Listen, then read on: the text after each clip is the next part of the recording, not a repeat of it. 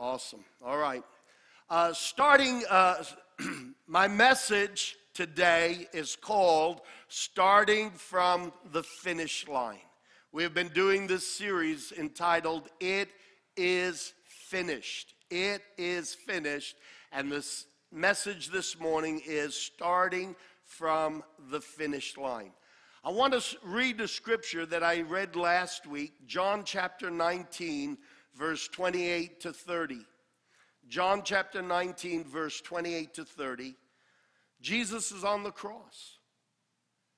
And it says later, knowing that everything had now finished, and so that the scriptures would be fulfilled, Jesus said, I am thirsty, knowing that everything had finished. What had finished? He didn't die yet. He's still alive. But knowing that everything had finished, Jesus said, I am thirsty.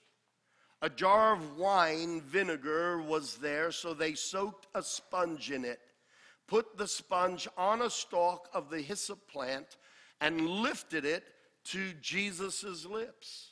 And when he had received the drink, Jesus said, it is finished. I don't believe that was a wimpy statement.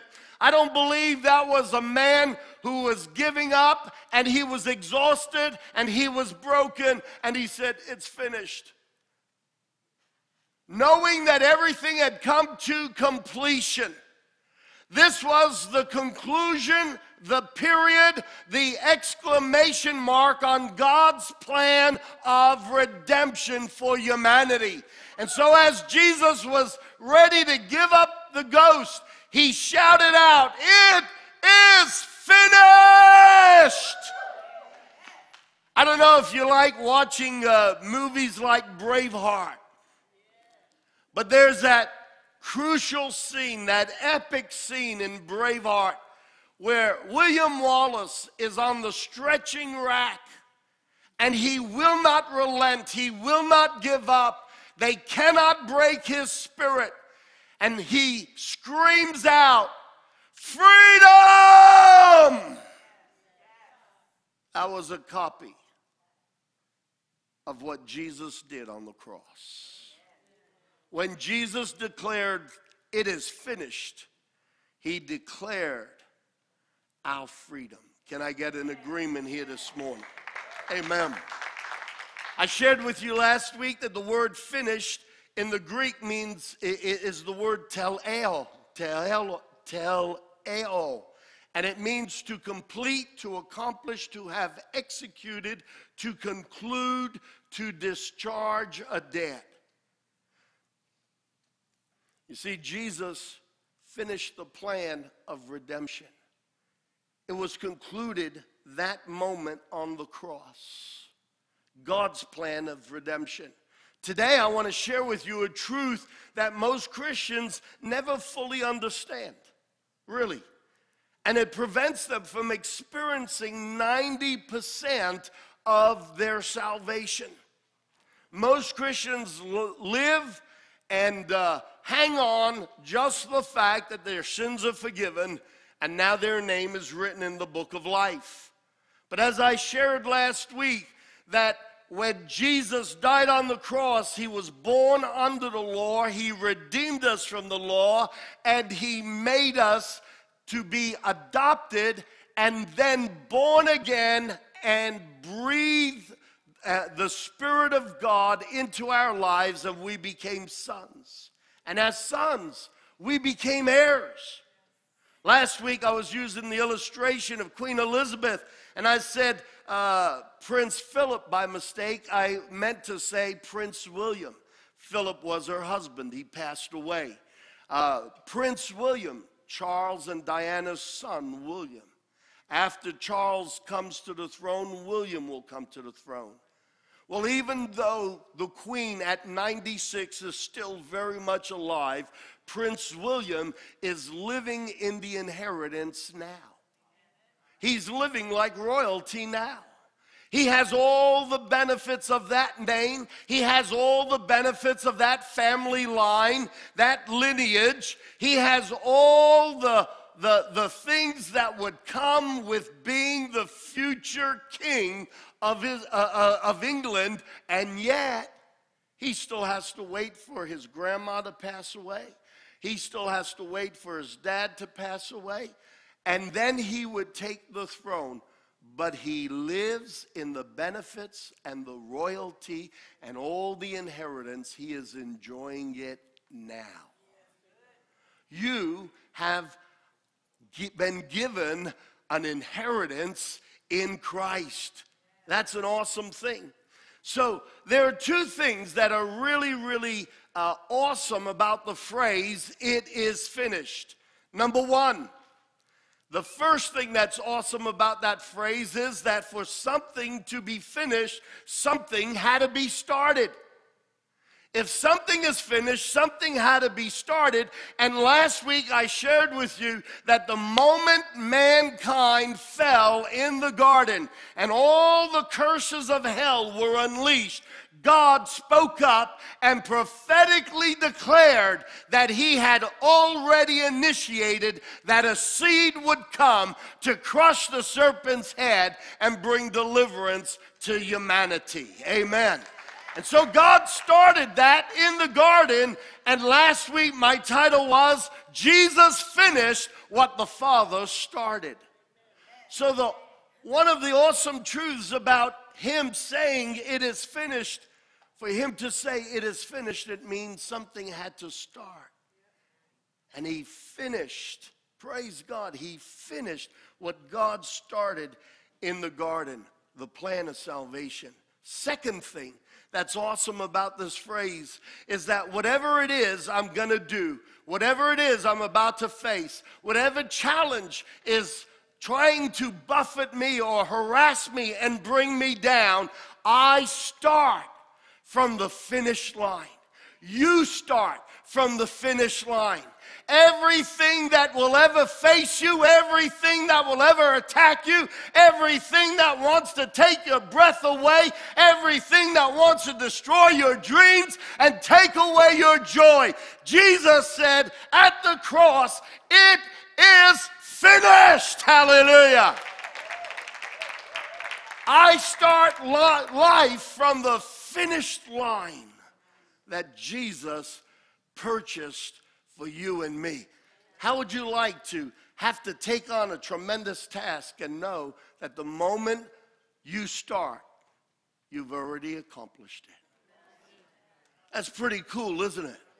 We live our Christianity from the finish line. We live our Christianity from the fact that Jesus went to war for us and he beat the arch enemy of humanity. He beat that demon who wants to vex your mind and bring you into depression. He beat that devil that wants to steal your health and take away your joy. Jesus went mano a mano, and on the cross he declared an end to the enemy's campaign of terror. It is finished. Too often, we don't always live in the conscious focus of the fact that we start our Christianity from the finish line. The victory's already mine. Before the enemy even hatches another plan to come against me, I've already won. He could come up with a new plan every day, 365 days of the year, every year until Jesus takes me home. And every new plan he tries to hatch, I am covered in the blood of Jesus, and the blood of Jesus speaks over me and says, it is finished. I want you to understand that before the enemy can even think of a new way to take you down, it's met with an answer from the blood of Jesus. It is finished. Praise God. What a powerful truth. Now, I want to develop this truth and I want to expound on it even more. I want you to understand that this is not an inspirational message. I'm going to lay down some theological truth. I want to give you reason upon reason upon reason why the Bible says that you are destined and have the victory over every situation you will ever face. You see, I get perturbed because I still hear Christians talking when negative things are happening. Well, this was God's will. And it was God's will for me to have cancer. And I've only got 2 months left to live. God didn't say, you're going to be finished. God said, it is finished. The Redeemer said, it is finished. And so to unpack this in a deeper way so that you have 10,000 reasons to believe that the victory really is yours, I'm going to take a moment and I'm going to start to lay down some information that has been lost to the church. Or shall I just end the service? The concept of a Savior or the concept of salvation in the Old Testament is very different than the concept of what many preachers have reduced it to today. Let's say this again. Jesus was the promised Savior. Yeshua means Savior. He was the promised Savior prophesied of in the Old Testament. So I'm going to make this statement again. The concept of a Savior and salvation in the Old Testament is very different than what it's been reduced to today. I'm going to start with this. The word Savior is synonymous with the word salvation, it's synonymous with the word save. Savior, save, in the Hebrew, it's synonymous. They use the same word. It is the Hebrew reference number 3467, and the word is Yasha. Yasha. It's where we get Yeshua from. It's the root, it's the base, and it means to free, to avenge. Now be honest with me. Make believe you're not in church for a moment. How many times somebody has done you wrong and you want to be avenged? Oh, come on, take your religious mask off and be real with me. I would be getting 100, yeah! Somebody cuts you off and you want to see him get all the red lights, right? Okay? We want to be avenged. Do you know that God's salvation includes avenging us? It includes avenging us. Bringing back the justice from the situation where the enemy put his nose into our business and messed everything up. God wants to bring back a world of order and justice in our lives. So the word Yasha means to free, to avenge, to defend. How many of you want Jesus to be your defender? To deliver, to preserve, to rescue, to bring salvation, to get the victory, to help, to make safe.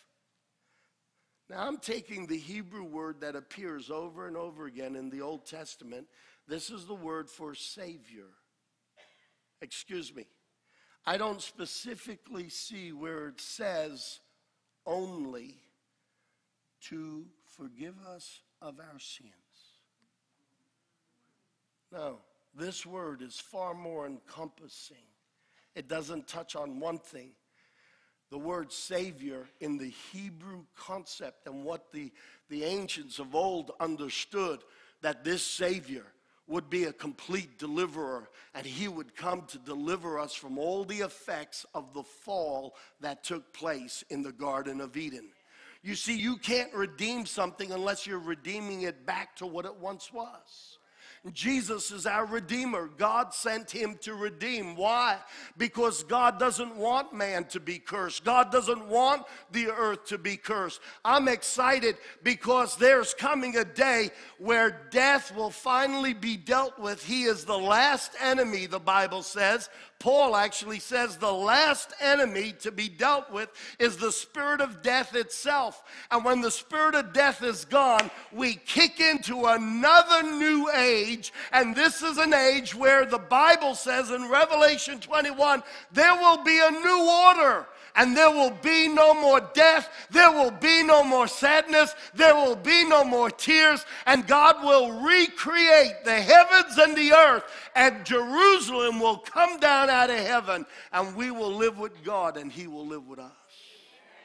That is the final phase. And all of that is going to happen because Jesus finished it on the cross. Are you hearing me? So salvation, the concept of salvation and the concept of a Savior is, it includes everything from being set free, being avenged, being defended, being delivered, being preserved, being rescued, having salvation, getting the victory. How many of you want to have the victory in the circumstances you face in life? And the rest of you just want to be miserable. Now, I'm going to ask for a show of hands again. You keep your hand down. You're letting the devil know you just want to stay miserable. How many of you want to get the victory in day-to-day circumstances? Yeah. Come on, baby. Bring it on. Praise God. The word salvation in the Old Testament, when you do a word study and look up every verse that talks about salvation, the Hebrew word is yesha. It's 3, 4, 6, 8. Again, we just looked at 3, 4, 6, 7. Now a derivative, 3, 4, 6, 8. Yesha comes from 3, 4, 6, 7. Deliverance, rescue, salvation, safety, welfare, liberty, prosperity.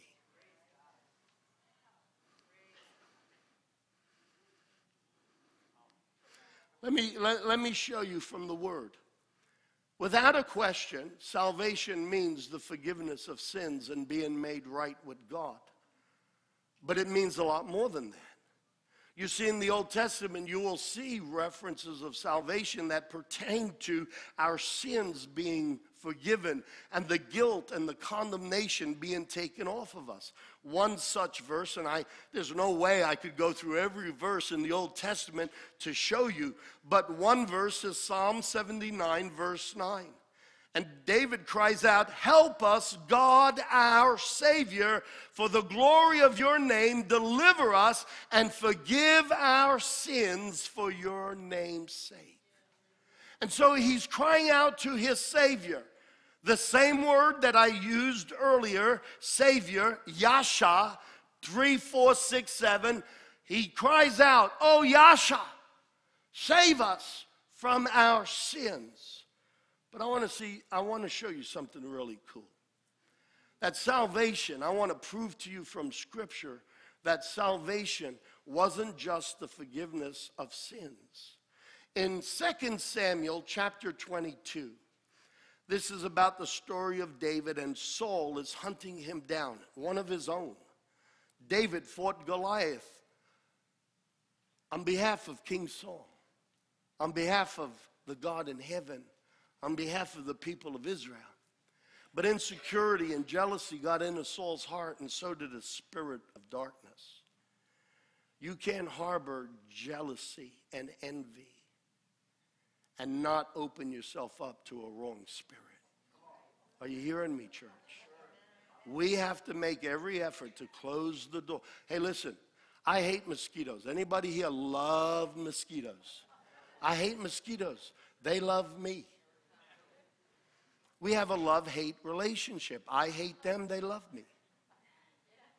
If I don't want mosquitoes in my house, and if I don't want them taking my blood, and if I don't want them leaving an irritation under my skin, I need to close every window and every door. You getting the analogy? We need to close the doors to the enemy. And here Saul had envy and jealousy for David, and he tried to kill him. And in 2 Samuel chapter 22, verse 1 to 4, then David spoke to the Lord the words of this song. So here we are in Samuel, and it's going to record a song that David wrote. Then David spoke to the Lord the words of this song. David wrote this song on the day when the Lord delivered him from the hand of all of his enemies and the hand of Saul. So we now know the context of this song. The subject of this song is about David being delivered from the hand of all of his enemies and from the hand of King Saul. Now, with that context fixed in our mind, let's look at the usage of the word Savior. This is what it says, verse 2. And he said, the Lord is my rock. He is my fortress and my deliverer, the God of my strength in whom I trust. He is my shield and the horn of my salvation. He is my stronghold, my refuge, my Savior.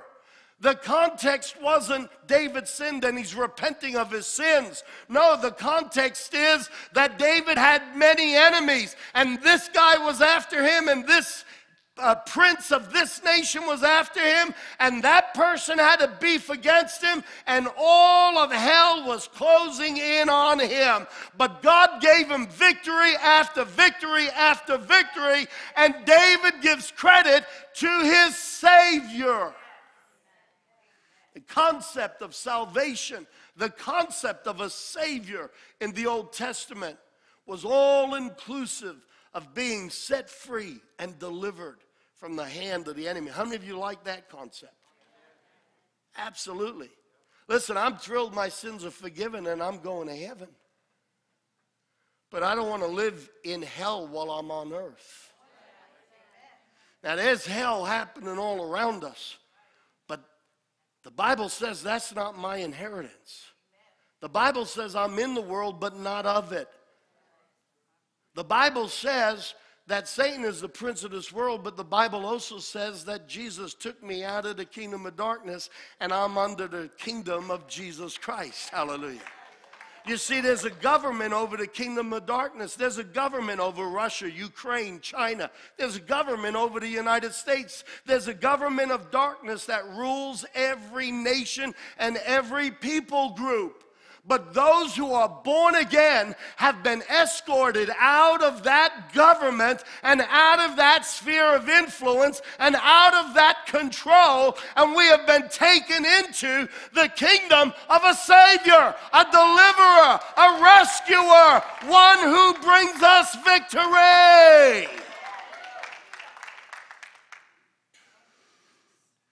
You saved me. He goes on. He says, my Savior, you saved me from violence. I will call on the Lord who is worthy to be praised. So shall I be saved from my enemies. What's your enemy? Depression. He's the Savior who comes to save us from depression. What's your enemy? Cancer. It's in your family line and the doctor told you that you're most likely to get it. You have a Savior. If you have an enemy, Jesus is always the Savior. I said if you have an enemy, Jesus is always the Savior.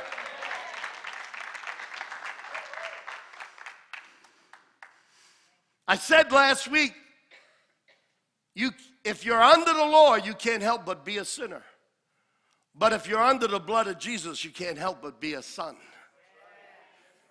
If Jesus is your Savior, then you can't help but have the victory. Amen. Absolutely. In Isaiah 43, verse 1 to 3, this is what the prophet says. But now this is what the Lord says. The one who created you, Jacob, the one who formed you, Israel. Don't be afraid. I have redeemed you. I have summoned you by name. You are mine. Everyone say, God has summoned me by name. How did you get saved? How did you come to Jesus? God called you by name. You resisted, I resisted, we kept saying no, and then finally one day we said yes. God called me by name. Come on, say it. God called me by name. And then he says, you are mine. I belong to the Lord. When the devil wants to put his garbage on me, I say, whoa, whoa, whoa, whoa, whoa. I'm not even my own. I belong to him. Now, if you live a double life, that's a different story. If you live with the mosquito screen up, if you live with the doors wide open, that's a different story. If you allow the enemy in your conversations and you allow the enemy in your fear and in your thinking, that's a different story. And that's why it's so important. I can give you a 20-minute sermon and just motivate you every Sunday and let everyone be happy. It ain't good enough. Because when you're facing your enemy, you need solid Bible reason. You need solid Bible theology to hit the devil in the face with and say, you're nothing but a flaming liar. Go back to hell where you belong, because the Word of God assures me I have every right to be free in Jesus Christ. Yeah. Come on, that's what I'm preaching about. Are you with me today? Absolutely. The concept, he goes on and say, I have saved you. I have summoned you by name. You are mine. When you pass, listen to this. I have saved you. I have summoned you, by name. You are mine. When you pass through the waters, I will be with you. When you pass through the rivers, they will not sweep over you. When you walk through the fire, you will not be burned. Do you get the picture? God says, you are mine. I called you. You are my possession. Do you honestly think that God's going to let Satan come along and trash his possession? Do you honestly think God's going to say, okay, Satan, I see you burning my house down. I'm not happy about it, but my hands are tied. I want to tell you, I am the house of the Lord. You are the house of the Lord. And God's not going to let some peon in hell who only had breath because he gave it to him in the first place burn down his house. Come on, stand up and say, I am the house of the Lord. I am his. Don't mess with God's stuff. Yeah, see, understanding this scripture, when the devil comes for you, you need to get in his face and say, hey. See, in the world we say, don't mess with me. No. Hey, don't mess with God's stuff. Come on now.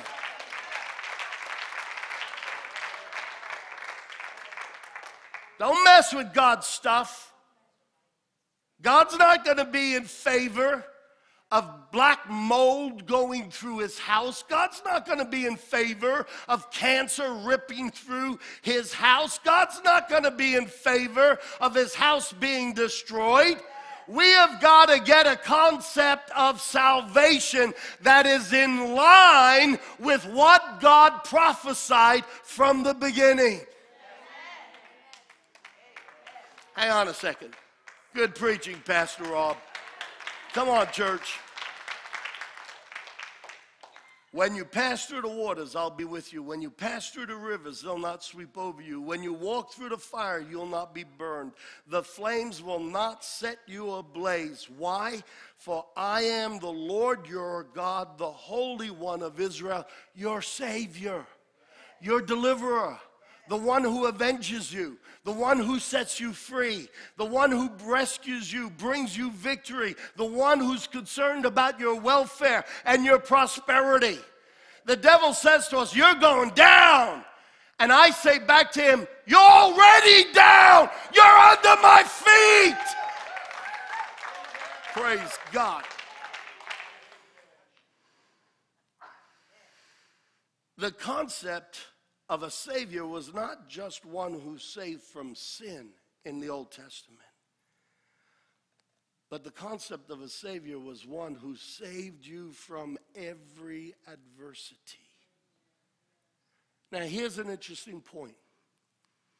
Ironically, because there are so many scriptures in the Old Testament that talk about salvation, deliverance from this enemy, deliverance from this nation, deliverance from famine, deliverance from plagues, because there are so many scriptural references. When Jesus came, the Hebrew people, ironically, had difficulty in seeing a Savior who came to redeem them of their sins. They wanted a Savior who was going to turn the Roman Empire upside down and make Israel a great nation again.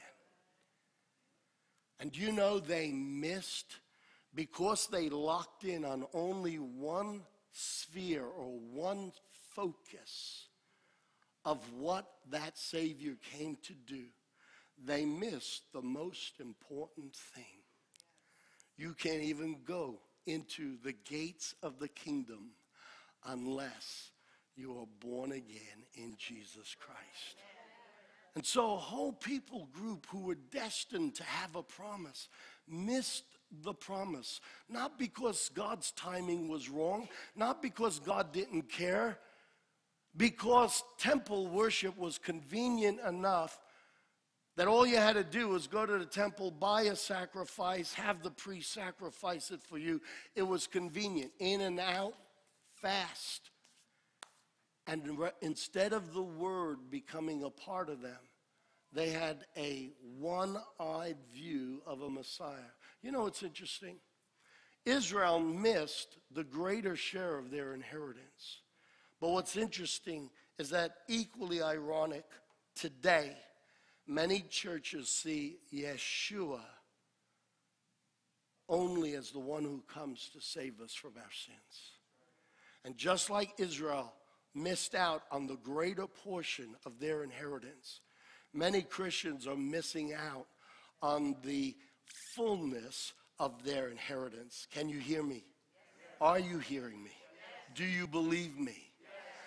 The word Savior in the New Testament, every time the word Savior is used in the Greek, the reference number is 4990.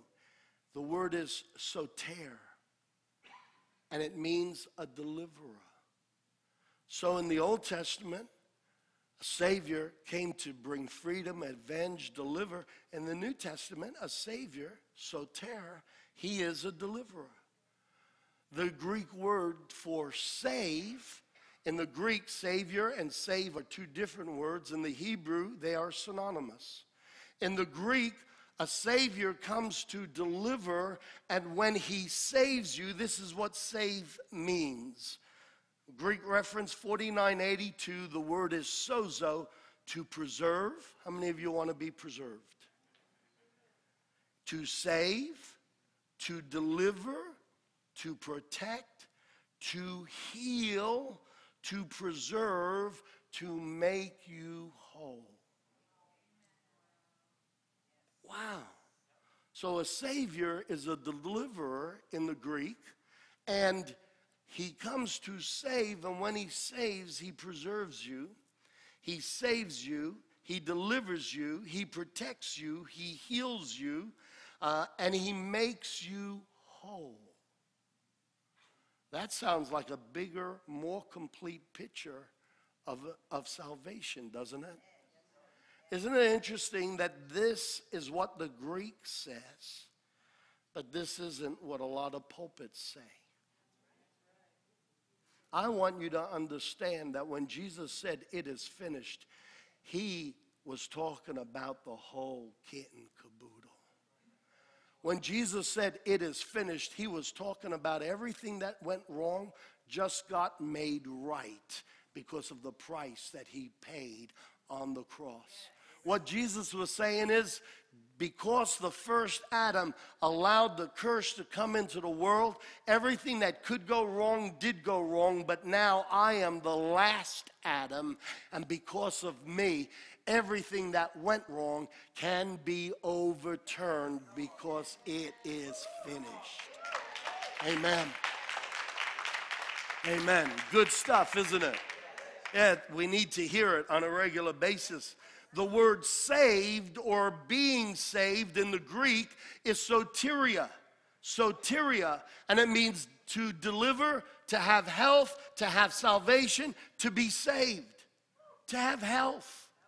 And so many Christians are convinced that their sins are forgiven, they're going to heaven, but I'm plagued with debt, I'm plagued with mental illness, I'm plagued with inferiority, I'm plagued with rejection, but my weakness gives glory to God. No, your weakness is showcasing what the devil could do. Your victory showcases what God can do. I don't know how we got theology so twisted up. I don't know how we perverted the biblical concept of salvation.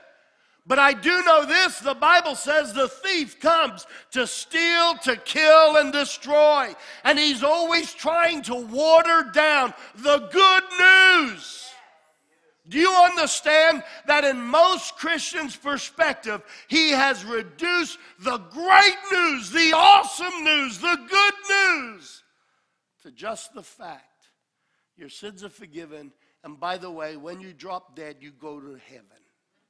Now, I'm so glad that when I die, I get promoted and I go to heaven, and that is a fairly major thing. But right now, heaven is a distant reality while I'm up to my neck in a swamp with alligators and crocodiles nipping at my feet. You see, in this world, we still need a Savior. He didn't come just to save us from the end result. He came to save us from the total result of the fall of humanity. Is that good preaching? Did Jesus come to redeem us? I'm going to ask you again. Some of you are confident. Did Jesus come to redeem us? In the New Testament, this is what the word redeemed is. This is the concept of redemption in the Bible. It comes from the Greek word exagorzo.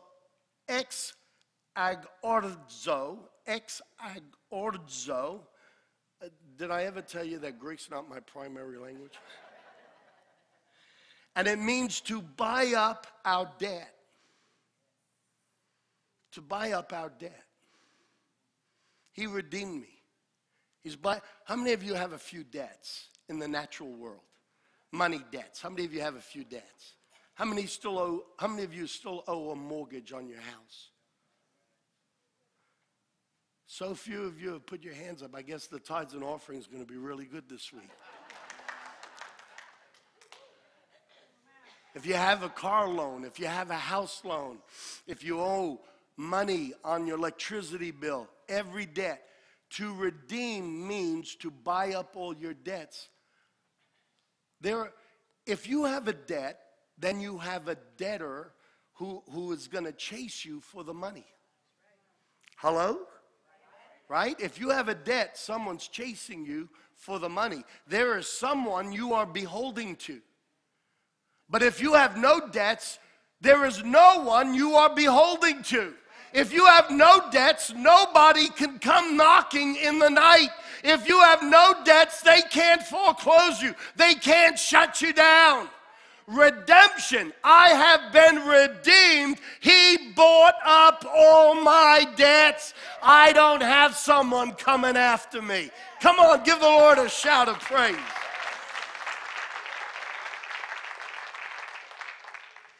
In Psalm 107, verse 2, it says, "Let the redeemed of the Lord say so, whom he has redeemed from the hand of the enemy."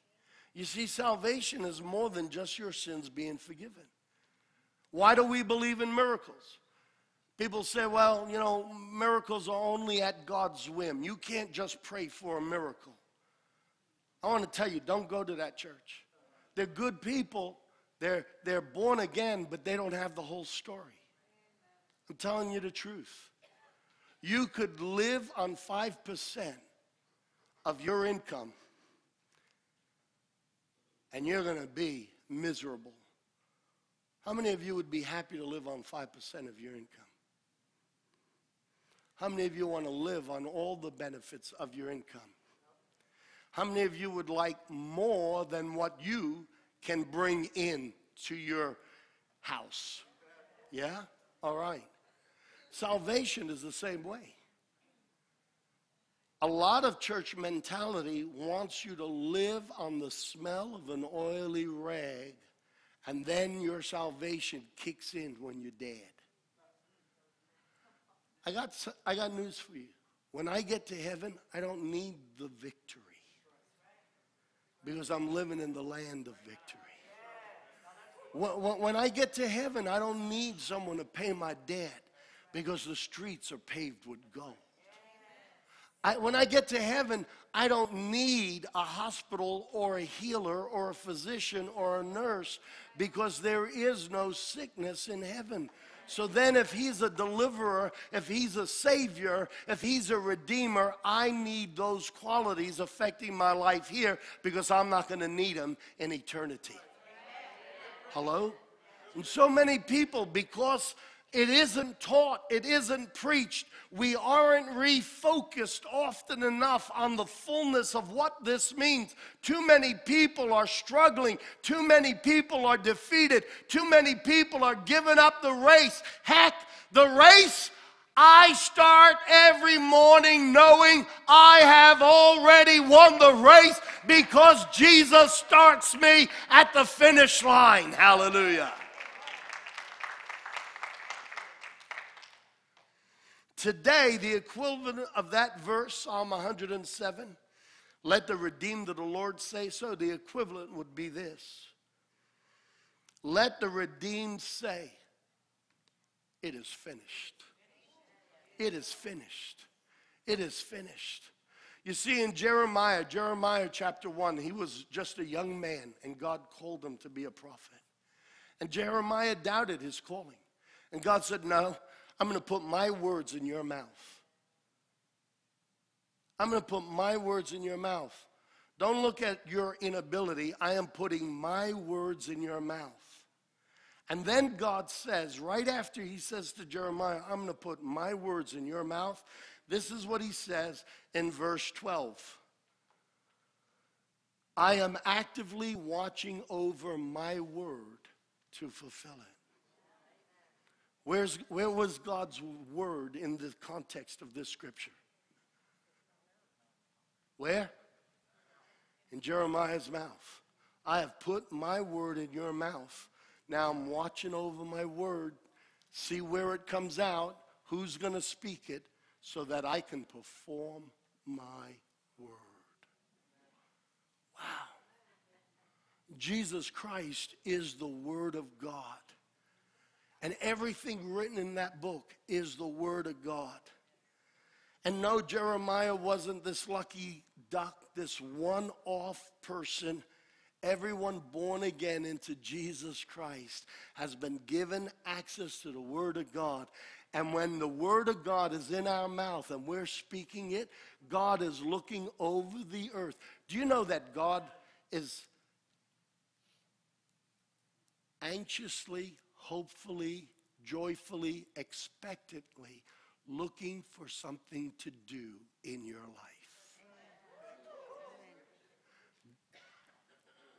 Jeremiah, I am putting my word in your mouth. I'm putting my word. Don't be scared. Don't be afraid. You're going to shut nations down.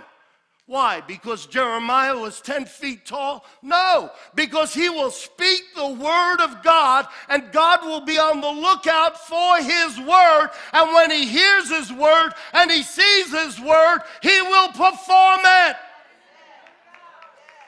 Read the chapter. You'll see that God says to Jeremiah, you will shut nations down. Why? Not because he's 10 foot tall, not because he's got 10,000 soldiers, but because the word of the Lord is in his mouth. Can I ask you a question?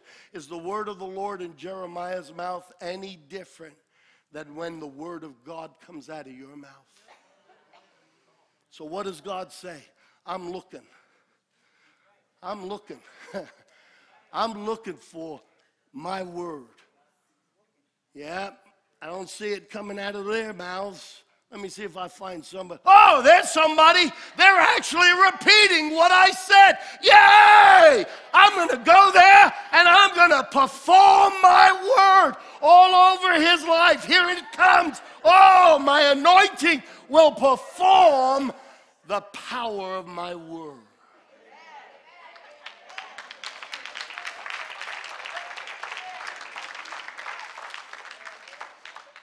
Say, okay, Pastor, put it all together. Here it is. In my mouth is the word. It is finished.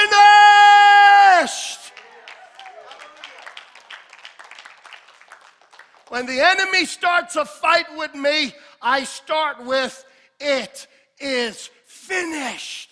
I've got the victory. I've got the victory. Jesus already beat you at the cross. I take the devil back to the cross and I remind him, I've already passed the finish line. Come on, somebody get excited. Stand up, give the Lord a shout this morning. Praise God. Yes, yes, yes. Praise God. I'm going to stitch this up. Sit down for a second. This is really important. Guys, get ready to put this up on the screen. It is finished. This is what it means. It is finished means three things. Everybody repeat after me, three things. It is finished means three things. Number one, God's total plan of salvation is completed. That word finished in the Greek means it's been executed, it's been brought to completion. God's total plan of salvation, of deliverance, of healing, of taking care of our welfare, of setting us free, bringing prosperity, giving us mental health, emotional health, getting rid of our fears, our inferiorities, and our rejection. God's total plan. Let me ask you a question. When you're full of fear, when you're full of inferiority, when you're full of rejection, are you mirroring the image of God that He created you in? No. We're mirroring the image of a fallen man. You see, my Savior came to redeem me and bring me back into the image of God.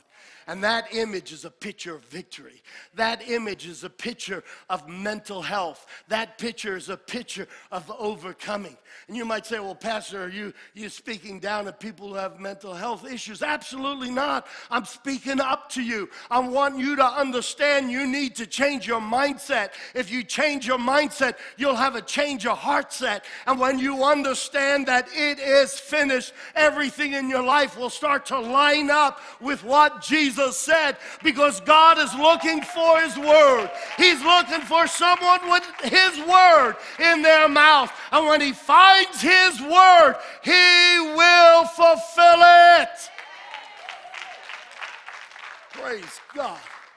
It is finished means three things. God's total plan of salvation is completed. Number two, the enemy's curse of destruction has to stop. It is finished. Did you hear number two? I'm going to say it again. Number two, it means the enemy's curse of destruction has to stop. Number three, it means I am starting life. I'm starting this next battle having already crossed the finish line. I already have the victory in Jesus' name. If you believe that, give the Lord a hand.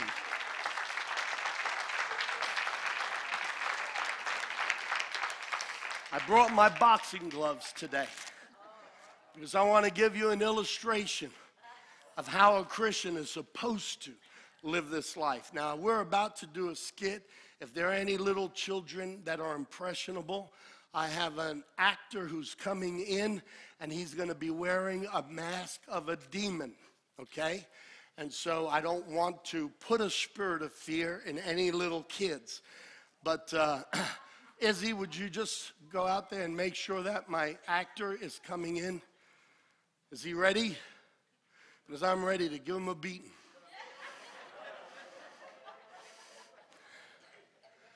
Praise God.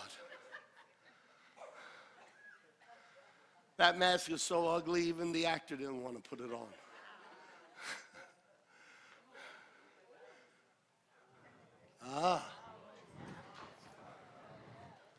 Here he comes. I thought you said that all the scared children were going to leave the room. I got news for you, devil. The children of God aren't going anywhere. Yet the room is full of scared children. No. This room is filled with the sons of God.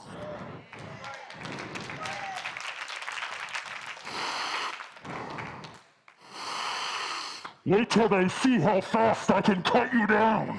No, you're not going to cut me down. You're going to see me stand on the word of God. You are finished, devil. Jesus already defeated you. I'm going to cripple you with depression. You aren't worthy. You aren't worth it. I'm not worth it? I'm not worthy? Listen to me. You know what I'm worth? I'm worth the blood of Jesus Christ. Don't you tell me that I'm not worth it. Don't you dare speak to me like that. I'm not worth it. The blood of Jesus was shed to purchase me. I'm taking you back to the cross. I'm reminding you of what Jesus did. It is finished. You're a defeated foe. You think that healing's still for today? Well, it's not. You think you were healed of Crohn's disease? Well, you were not. You just haven't been checking for your symptoms. So you know want the to feeling say, that you get in your knees? Shut up, I'm talking now. It's coming back. Shut up. I'm coming back for you. You say that I still have Crohn's disease? Well, let me show you what the pain feels like from a sick man. In Jesus' name. You are defeated in Jesus' name. I am healed by the blood of Jesus. You are under my feet in Jesus' name. I'm sick. I got Crohn's disease. Here, that's what it feels like to be hit from somebody who is healed by the blood of Jesus Christ. You are headed for financial disaster. You won't even be able to support your own family. Yeah? Let me tell you something. Jesus said it's finished. Poverty is not going to be the curse over my life anymore. No, I'm taking you to the cross. And on this cross is where my Savior defeated you. He has set me free from every curse. He has set me free from your lies. He has set me free by the blood of Jesus Christ. In Jesus' name, get out of here. Out. You can't out. Use those words. You can't use Shut those up words. and get out, devil. Yeah.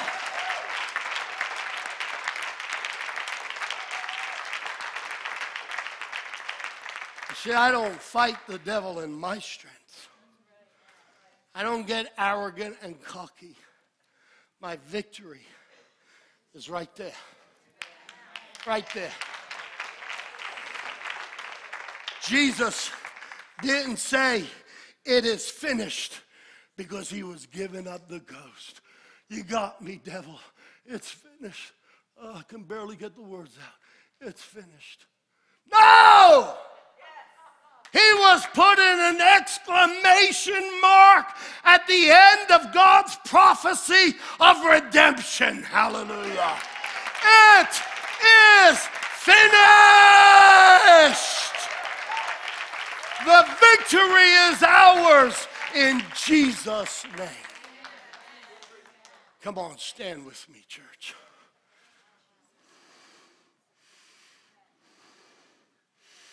Next Sunday, we're going to take a quick pause from this series. But I'm telling you, the Holy Spirit has downloaded a heap of awesome stuff. And if you want to see your muscles start bulging, if you want to start getting a mindset that will set you free. I encourage you, keep coming back for this series, because there is more truth that I want to unpack, and there is more truth that I'm going to illustrate through skits, and there is more truth of what the blood of Jesus has accomplished for everyone who believes. Amen. Amen. Amen. You know, during worship, I was thinking about this. I believe in a cross with no Christ on it, because it shows the end of the story. He's risen. But I got half a mind to go to a goldsmith or a jeweler and have a cross designed, where on the cross, everyone wears a cross. I want a cross that is engraved and it says, "It is finished." It is finished. Every time the devil comes against me, I put my hand on that cross and say, "I'm taking you to the cross. Not this metal piece of jewelry. I'm taking you to that rugged old cross where Jesus delivered me and he crushed your head." It is finished means our deliverance and Satan's defeat. Amen. I want you to understand this is part of your salvation. This is part of your inheritance. This is part of your right. Listen, every one of us will face spiritual warfare. Every one of us will face conflicts in life. But you either face the conflict and grin and bear it and hopefully come out through the other end and maybe lose a limb or two, or you face the conflict with the mindset, the battle has already been won. And whatever you do, devil, what Jesus did is better. I am victorious because he is my victor. Amen. I'm not saying that the devil will never knock on your door. I'm not saying that he won't try to huff and puff and blow your house down. In fact, he'll not only huff and puff, he will also bluff. When the devil huffs and puffs, you have to understand it's a bluff. You see, I'm not advocating gambling, but a good card player knows how to call his opponent's bluff. A good Christian knows how to call the devil's bluff. He says, "No, I got a better hand than you every time, because the hand I was dealt declares it is finished. The victory is mine in Jesus' name." Amen.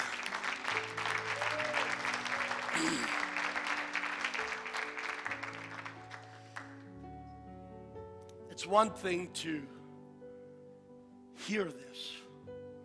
I want you to live it. You see, that last skit just added maybe 7-8 minutes. And I'm always racing against the clock. We could have done without it. But I wanted you to see the visual, because that's how I pray. Dialogues between the devil and me, that's how they go on. And that's how they have to go on with you. You will never beat the devil in the arena of life, but you will beat him in the arena of the cross, where Jesus has already won the victory.